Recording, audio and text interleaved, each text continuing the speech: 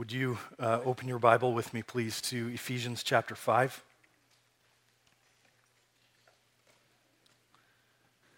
Ephesians chapter 5, if you're visiting with us today, we're so glad that you're here. We have been, as a church, spending the better part of the past few months just walking our way through this book of Ephesians verse by verse, and we find ourselves today in chapter 5. And we started chapter 5 last week, and when we did, we saw that the main overarching theme of this section in the book of Ephesians is that we as followers of Jesus are to be imitators of God. It's what Paul says in chapter 5 and verse 1. We are to be imitators of God, that when it comes to the way that we live our lives, and more specifically when it comes to the relationships that we have with one another, that we as followers of Christ are to imitate God. And so Paul takes us on this journey through this letter to remind us first and foremost about who we are. And he spends the first half of this book, chapters 1, 2, and 3, telling us about how our life and our eternity has been radically changed because of this work that God has done within us through faith in Jesus Christ. And he starts at that place of our identity on purpose. He starts at that place because he knows better than we do, and he knows under the inspiration of the Spirit of God as he's writing this, that if we don't really know who we are, then it's going to be really easy for us to get caught up in whatever message the culture happens to be preaching at the time. In fact, in some sense, it seems as though Paul is using this section in Ephesians 5 at the front end of chapter 5 to set us up for what's coming at the back end of chapter 5. In other words, in a culture that does not understand God's design for marriage, imitate God. In a culture that does not understand God's design for family and for parenting, you, as followers of Jesus, imitate God. In a culture that needs the light of the gospel when you rub shoulders with people in the workplace, you, as followers of Jesus, imitate God. In some sense, what he's saying now at the front end of chapter 5 is getting us ready for what he's about to tell us about all of those things in the back end of chapter 5. And so he tells us here in chapter 5 3 ways for us to imitate God. He says, first of all, walk in love. We looked at that last week. And today he tells us in this next section that the second way that we imitate God is to walk as children of light. Walk as children of light. Father, we humble ourselves again before you in this moment, and we just ask again, right now, Father, would you speak to us through your word? Lord, like we do each time, we acknowledge again that we are completely helpless apart from you, that we have nothing apart from you. Lord, you have given us your word to teach us how to live. You have given us your word to shape us more into the image of our Savior, Jesus Christ. And so we humbly ask now that you would accomplish that work in our life even more again today. Lord, I pray right across this room, every heart humbled before you, every ear open, ready to hear from you, every eye open, fixed on your word, fixed on Jesus, trying to understand, Lord, by your grace, how it is that you call us to live. Father, we thank you again that you delight in calling us your children. Help us now, I pray, to walk as your children, to walk as children of light. Help us to understand that and help us to rightly apply that to our life. So I pray now that you would take the words of my mouth and the meditations of our hearts, that they would be pleasing to you, O Lord, our rock and our redeemer. We ask these things in the name of Jesus. Amen. Amen. Have your Bible open, if you would. Please follow along with me as I read Ephesians 5, starting at verse 8 and down through to verse 14. Ephesians 5, verse 8. For at one time you were darkness, but now you are light in the Lord. Walk as children of light, for the fruit of light is found in all that is good and right and true. And try to discern what is pleasing to the Lord. Take no part in the unfruitful works of darkness, but instead expose them. For it is shameful even to speak of the things that they do in secret. But when anything is exposed by the light, it becomes visible. For anything that becomes visible is light. Therefore it says, "Awake, O sleeper, and arise from the dead, and Christ will shine on you." So how do you know if you're imitating God within your life? I want to show you here. Paul unpacks for us 4 ways right here in this passage about how we live as an imitator of God. Here's the first way. You might want to write this down. Number 1, walk as children of light. Walk as children of light. That's what he says right at the start here. You might remember that this is not the first time that Paul uses this word walk. It shows up pretty frequently. It's a key word through chapters 4 and 5. And this word walk is simply a metaphor that the Bible uses for the way that we live our life, our day-to-day relationship with God. And light, he says, walk as children of light. Light in the Bible is a description of righteousness and goodness. It's a description of holiness. In fact, the Bible uses light as a way of describing the very nature of who God himself is. And now Paul says, walk as children of light. So you want to make a difference in your workplace?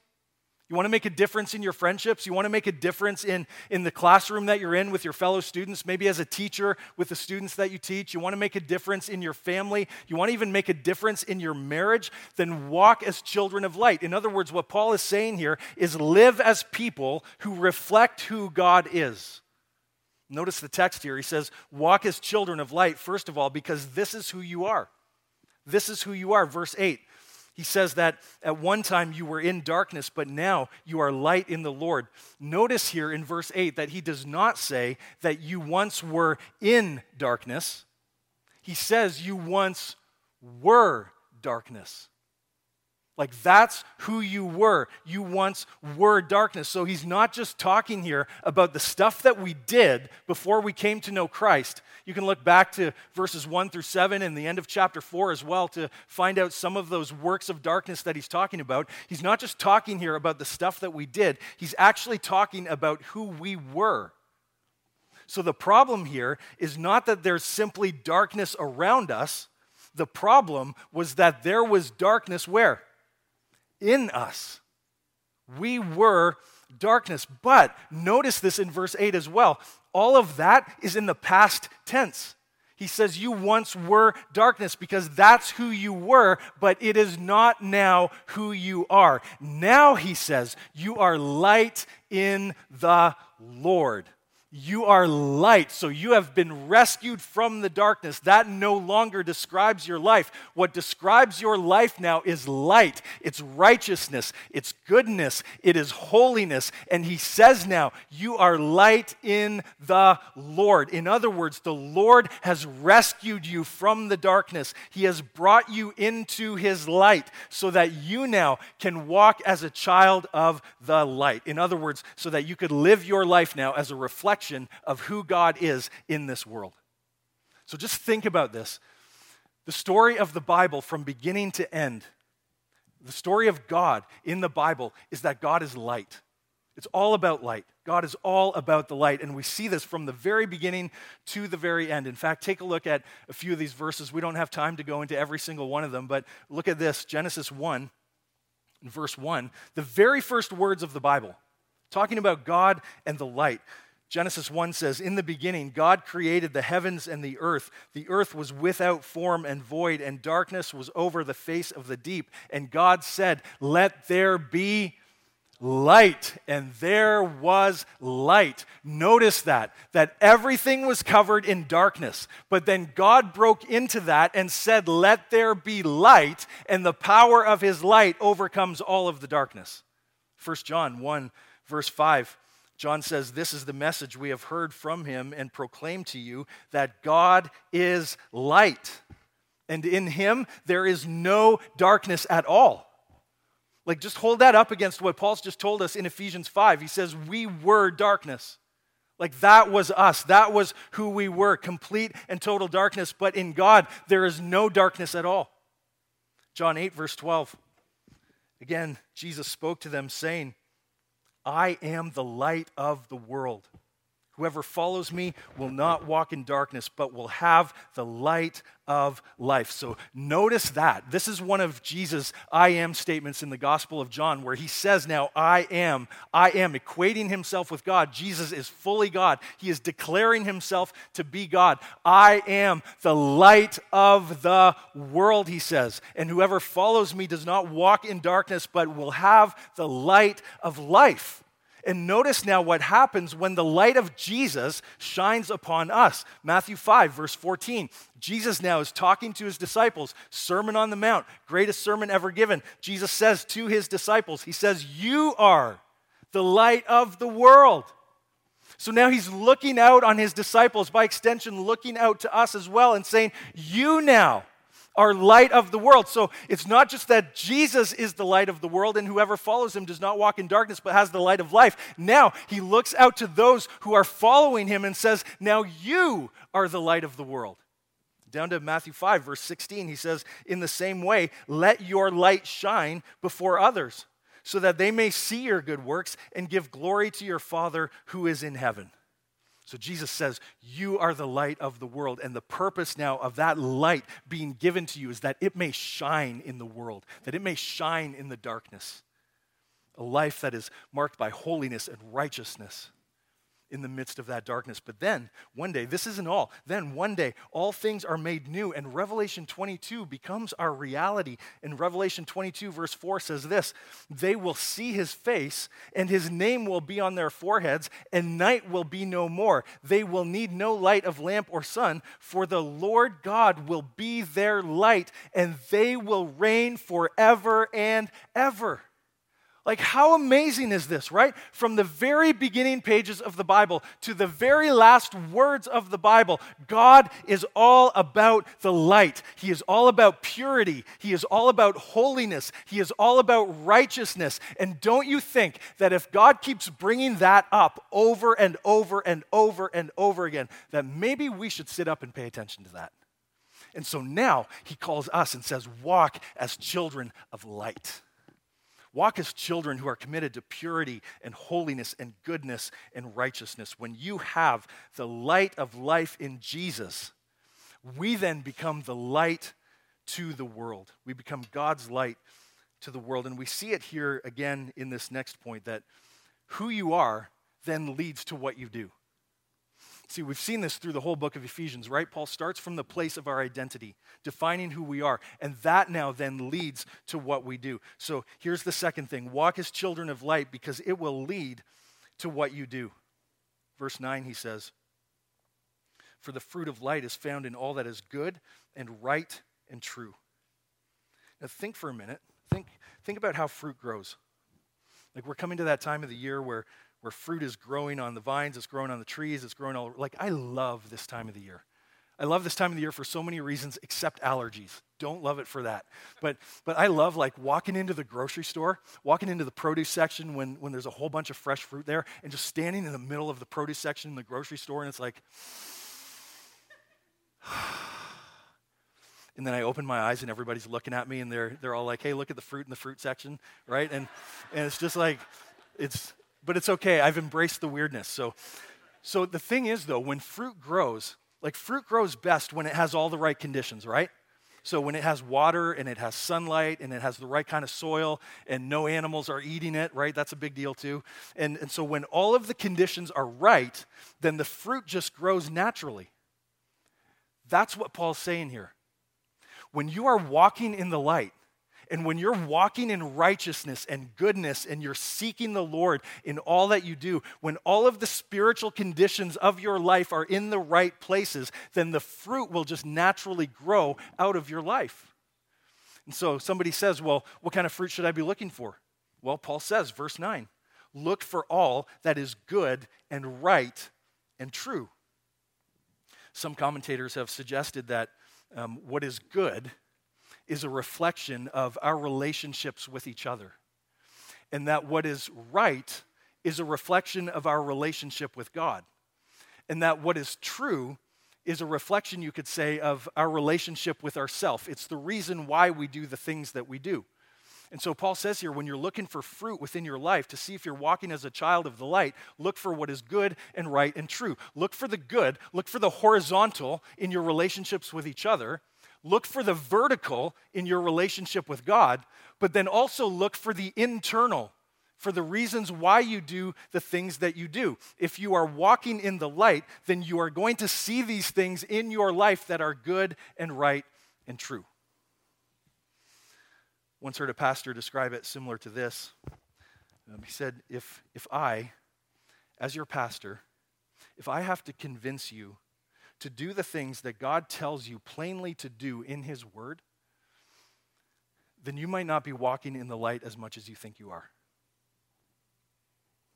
If I have to convince you that it's important for you to read your Bible every day, if I have to convince you that you should take advantage of every opportunity in your small group or in your discipleship group or in a class or whatever it is to get into God's Word, or if somebody else in your life has to convince you of that, if I have to convince you that it's important for you to be at church every weekend, if I have to convince you that it's important for you to be at prayer meeting once a month, if I have to convince you to spend deep, meaningful time alone with the Lord in prayer, if I have to convince you to be baptized, if I have to convince you to give generously of the finances that God has given you to steward for a time, finances, remember, that do not belong to us, they belong to the Lord. He's simply given them to us for a time to take care of. If I have to convince you to give generously of those finances, if I have to convince you to use the spiritual gifts that God has given to you at the moment of your salvation to build up the body within the church,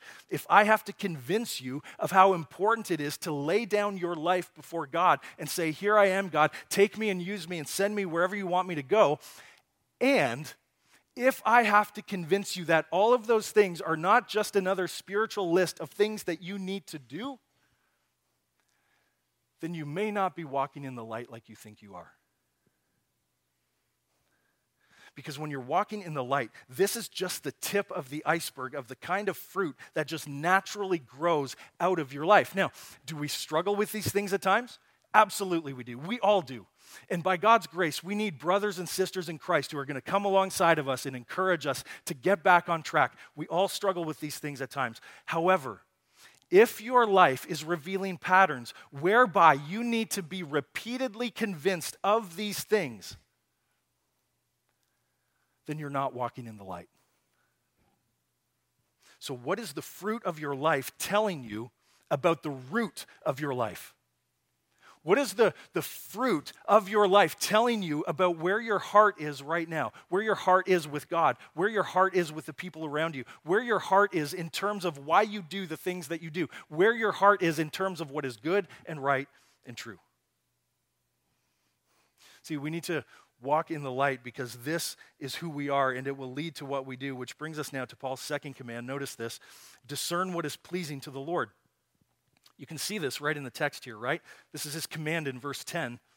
Discern what is pleasing to the Lord. The idea here is to discern what is pleasing to God, first of all, by carefully examining how I live.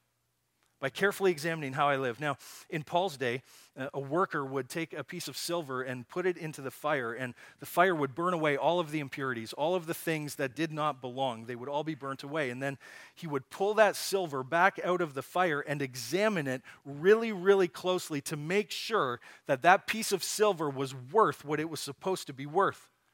That's the idea here behind this word discern. That you're carefully examining the things that you do in your life. And you're asking questions like, does God place the kind of value on this that will make it worth the time and the energy that God has given me? Like, does God place value on what I'm about to do? And should I be doing this? Paul says this better than I do. He says everything better than I do, but 1 Thessalonians 5, verse 21, he says this. This is a great verse to memorize, super short. You can do this. I know you can. 1 Thessalonians 5:21, he says, test everything, hold fast to what is good. Test everything and hold fast to what is good. Like, test not just the big stuff, not just the big life-altering decisions that we sometimes think, well, that's what I need to test, and I don't really need to test the day-to-day stuff because I can take care of that. No, he says test everything. Put those things into the fire, all of the impurities burned away. Bring it back out. Closely examine it to make sure that it's worth what it's supposed to be worth. Test everything, and then hold fast to what is good.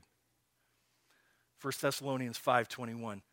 Discern what is pleasing to the Lord, not only by carefully examining how you live, but then also this, by continually exploring what God says. That's how we know what's pleasing to the Lord. So consider this. Do you determine what is pleasing to the Lord in your life more by how you feel about a situation or more by what God says about the situation?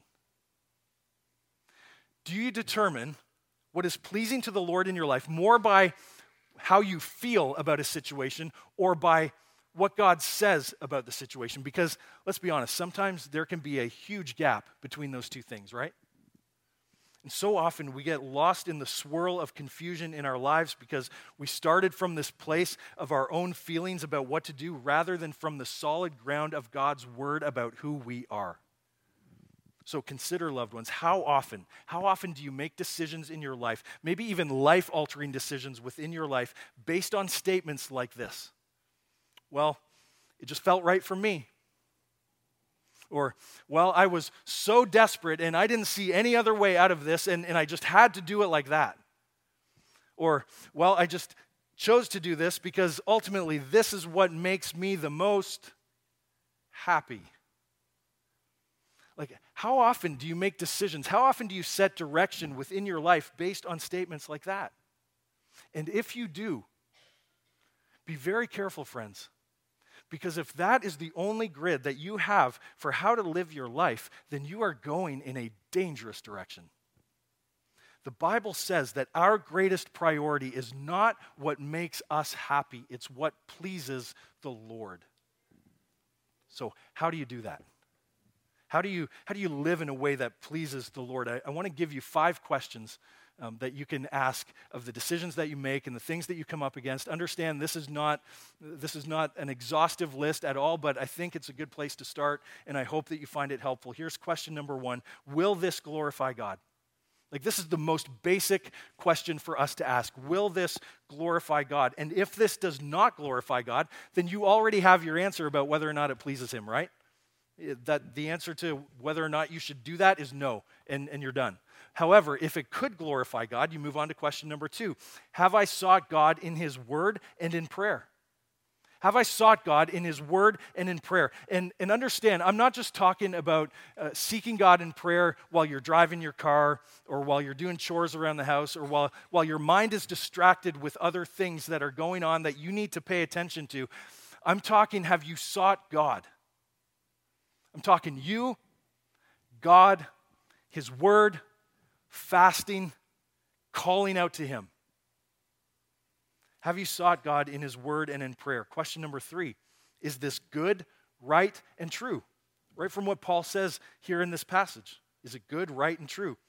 Question number 4, will this help other people see Jesus in my life, or will it hinder other people from seeing Jesus in my life?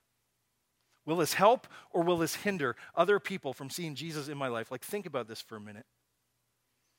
When the other people in my life that I care about the most hear about this decision or ask me about this decision, will they be able to see that I love Jesus more than I love what I want or what I think I want? Will it help or will it hinder? And then question number 5. Have I sought the counsel of other godly people? Have I looked out for other people in my life who know me, who love me, who can speak godly wisdom into my life that I need to hear? See, our spiritual maturity will be seen by the kind of influences that we let into our lives. That's why he says here, discern what is pleasing to the Lord, and then let those things into your life. Bring those things into your life. See, even sometimes as Christians, we talk about finding God's will for our life. You know, trying to understand what God really wants us to do. And often that question comes up when we have a really important decision to make in our life, like a new job or buying a house or going this way or going that way or whatever it may be. And does God really want me to do this? And we say, I need to find God's will. I need to find, as if God's will has been lost and we need to find it. And the thing is, God has already told us what he wants us to do. And yes, sometimes there are decisions in our life that are not as clear as we would like them to be. But you need to understand this in the context of what Paul is saying here. He is saying the more that we walk in what we already know that God wants us to do, the clearer it will become about where God wants us to go.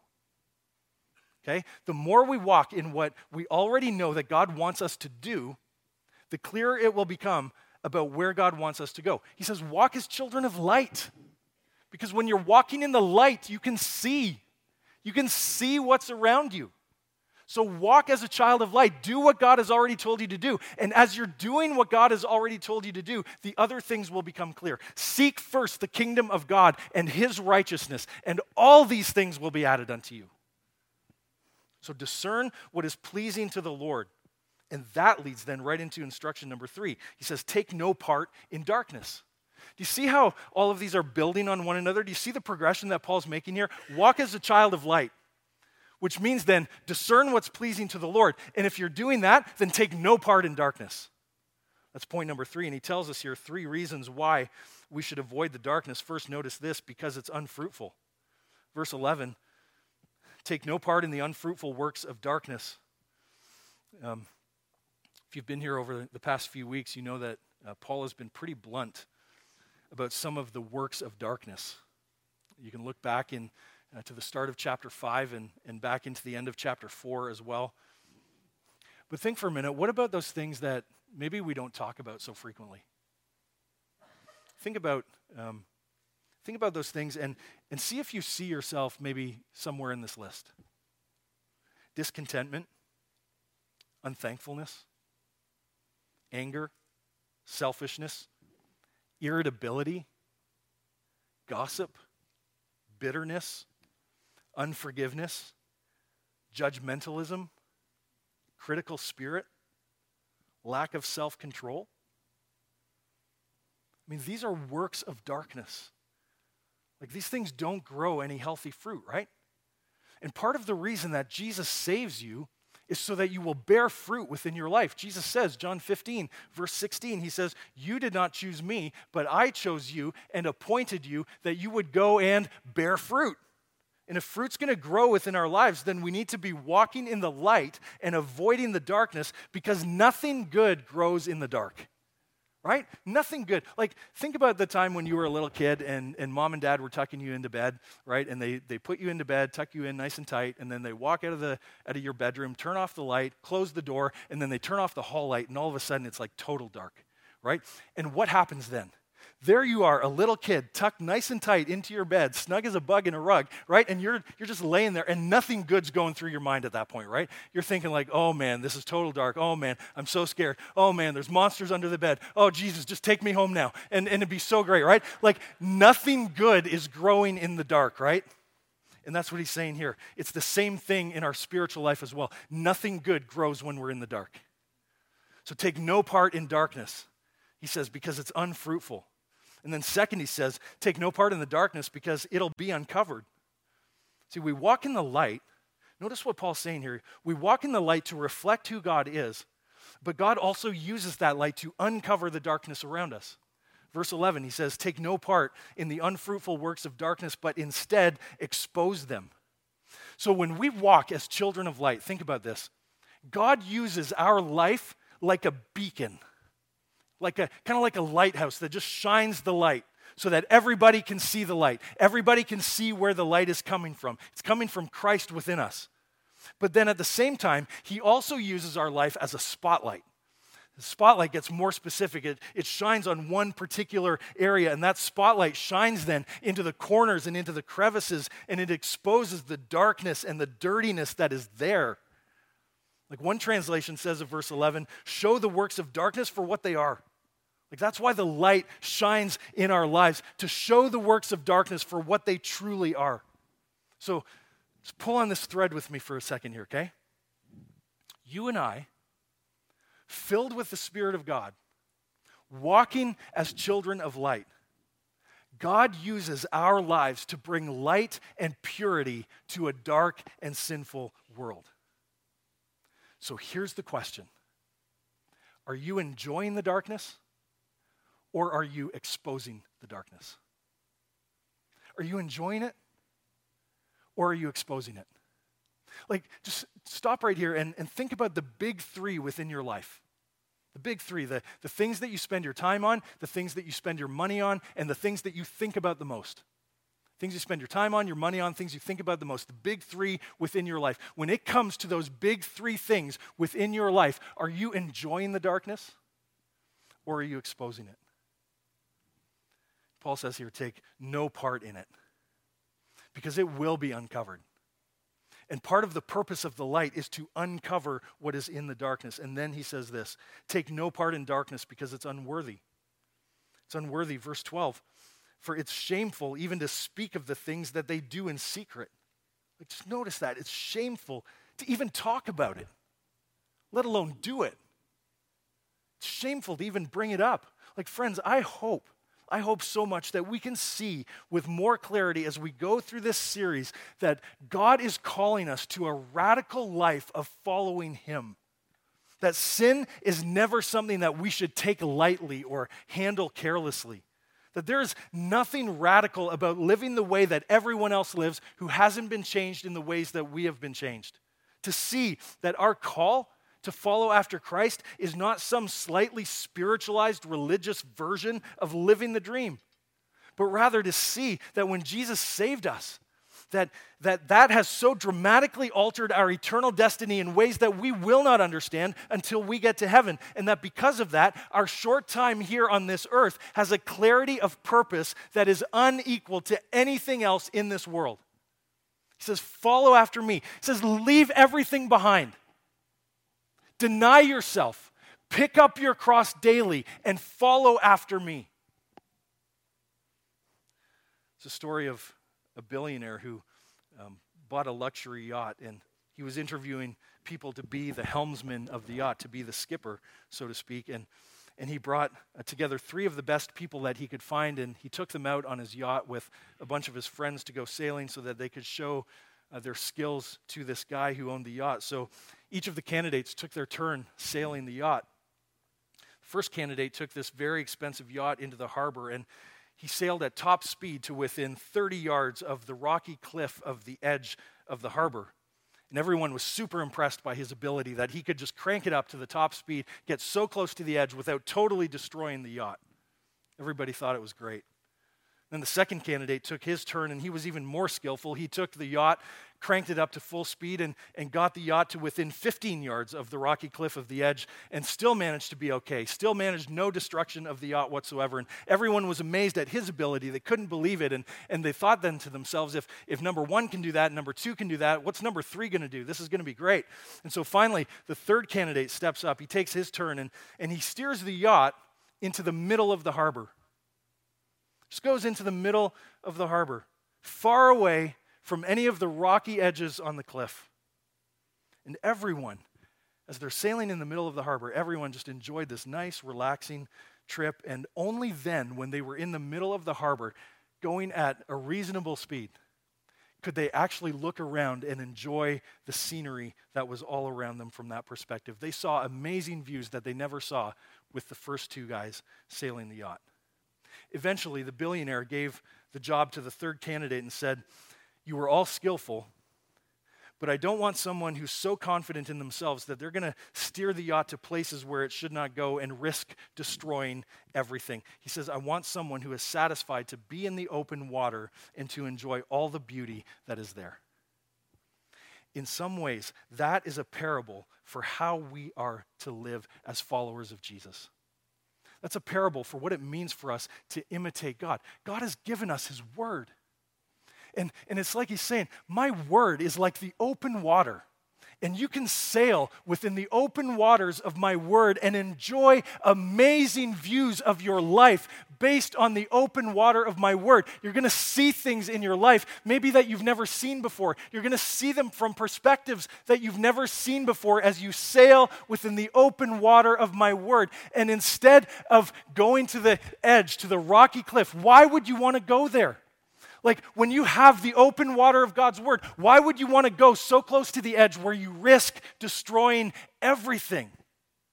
Why would you want to step to the line and wonder how close you can get without crossing over? Like, we get to situations like that in our life sometimes, don't we? And that's the wrong question for us to ask. We shouldn't be asking, how close to the line can I get without crossing over? We should be asking, where can I go in the open water of God's word so that I can see life the way that he meant it to be lived? Let me go there. Let me enjoy his blessing in those places. It says, take no part in darkness. Don't go anywhere near the rocky cliff on the edge. Sail in the open waters. One last instruction, Paul says this, let the light shine. Let the light shine. Notice this, let the light shine first so that God can bring conviction. Verse 13, but when anything is exposed by the light, it becomes visible. So again, he's saying here, the light exposes things, and God's word, listen, God's word is the light that does the ultimate exposing. God's word is the light that does the exposing. Listen to this, Psalm 119, 105. Again, another short verse that you can memorize if you haven't done it already. It's a great verse to memorize. Again, I know you can do it. Psalm 119, 105 says, your word is a lamp to my feet and a light to my path. Like, I love that analogy there. That is so great. The Bible is a lamp to my feet. And so the lamp shines just enough light to help me see where my feet are at that particular moment. Helps me see the ground that I'm standing on right there in that moment. The Bible is a lamp to my feet. But then he also says that the Bible is a light to my path. And the light is a little bit more powerful. The light shines off into the distance. The light shows me where the path is and where I need to go. It shows me other paths that I can go to. And it shows me other paths that I need to avoid. Like, think about this. The world that we live in is dark. And the world that we live in is characterized by fake lamps, by false lights. And sometimes, isn't it true? Sometimes the temptation for us is to think that if we're going to reach this world for Jesus, then we need to understand the darkness better. That we need to learn more about the darkness, that we need to see the darkness so that we can be relevant in the ways that we try and reach people with the light of Jesus. No, you don't. You don't have to do that. Listen, I think of young people who say that they've got a really close friend that they care about so much who's not a Christian, and they start thinking to themselves, well, if I can just get a little bit closer to that person, maybe if I can date that person, then maybe that's going to open up some doors for me to share the gospel with that person, and maybe then they'll get saved. Maybe then they'll understand. You don't have to do that. In fact, you shouldn't do that. Because eventually you get so caught up in that relationship, you develop these relational and these emotional connections with that other person, so much so to the point that when they don't respond to the gospel, maybe they don't respond to the gospel at all of a sudden now you've got these patterns and habits within your life, and you're looking back to where you came from, and you're like, how do I get back? And he says, take no part in darkness, but instead, while the darkness is around you, let your light shine. Think of people who say, if I'm really going to reach the people that I care about the most, if I'm going to reach the people that I work with, then I need to watch the movies that they watch, and I need to watch the TV shows that they watch, and I need to read the books that they read, and just as a way of connecting with them and letting them know that I care so that I can develop some kind of connection with them as a way to opening up. No, you don't. You don't need to do that. Because then all of a sudden, you've developed patterns and habits again in your life, and you look back to where you came from, and in the meantime, no doors have opened for you to share the gospel in a meaningful way with them. You look back to those patterns and habits in your life, and you're like, how do I get back? You don't need to do that. He says, take no part in the darkness and walk in the light. Walk as children of light and let your light shine. Sometimes even we're tempted to fall back into ways of darkness just because of our own sin nature within us. And this is what the Bible's warning us against here. Make sure that light is shining into your life so that the stuff that shouldn't be there is being exposed. Because let's be honest, we've all got the cracks and crevices in our hearts, right? We all have them. Sometimes that light will shine into your life in different ways. It might happen in church like right now. You've got the Word of God open in front of you. You've got the Word of God being proclaimed to you, and God is working in your heart. He's working in your life, even right now in this moment, and the light is being shone into those dark places. It's exposing the darkness. It might happen in your own Bible reading every day. It might happen when a brother or sister in Christ comes to you and says, hey, listen, I see this in your life, and this is what God's Word says about this, and I'm kind of concerned about where you're at right now. Can we talk about this? See, the question is, when that light starts to shine into those places within our lives, are we humble enough then to receive that from God? The light shines so that God can bring conviction. And then finally this, notice, let the light shine so that God can bring conversion. So that God can bring conversion. Verse 14. For anything that becomes visible is light. Therefore it says, awake, O sleeper, and arise from the dead, and Christ will shine on you. Simply put, the light is powerful to expose the dark and to turn darkness to light. Some commentators think that Paul's using this as a call to repentance for unbelievers. That this is a call for those who are sleeping in their sin to wake up in Jesus Christ. And it's not just a call for unbelievers, it's a call for believers as well. Could it be that there are some who are here right now and you are sleeping in your sin? Believer, you have been deceived back into darkness to do things that do not reflect who you are in Christ. And maybe you're here this morning and you're not a believer. You're not a believer in the way that we've been talking about this relationship with God. Maybe you're here today and you're searching, you're exploring, you're wondering what this is all about, what this all means, and what it could mean for you, and you're just wondering how to make sense of all of this. You need to understand that right here, right now, God has brought you here for this purpose today, to hear the gracious invitation of Jesus Christ to you right now in this moment to awake from your sleep and arise from the dead. Could it be that you are here right now in this moment and you have been lulled to sleep by sin? Listen right now as I say this, please hear me. Don't be sitting here thinking to yourself right now, oh, that would be so great if so-and-so were here to hear this. No, this is for you.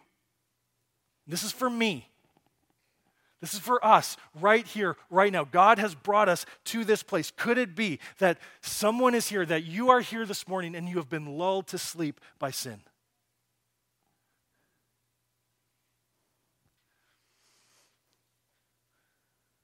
For those of you here today, in whatever scenario, wherever it is that you are in your life right now, believer who's drowsy in sin, unbeliever who's fast asleep, like this verse, this passage right here, it's almost like Jesus is walking up to the side of your spiritual bed right now and he is shaking you awake. Come on. Wake up. Wake up right now, today. Wake up.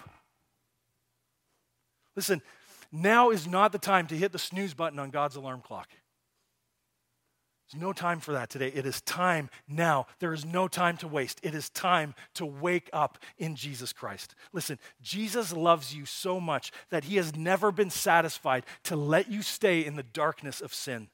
So much so that when he died on the cross in your place and in my place and took the full punishment for our sins, that the whole world went dark. He was buried for 3 days in a tomb of darkness, only then to be risen from the dead by the power of the Father to prove that the light will always have power over the darkness. He was willing to endure the darkness so that we could enjoy the light. And now he is calling you and he is calling me, walk as children of light.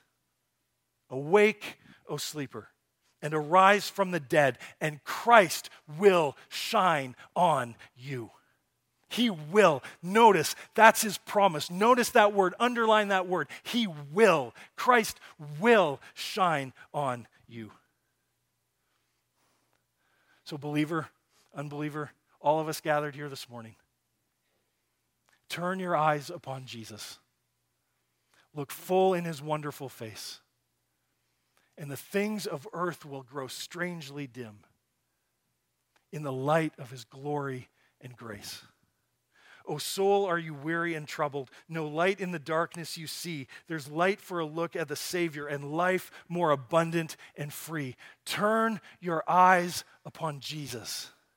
Look full in his wonderful face, and the things of earth will grow strangely dim in the light of his glory and grace.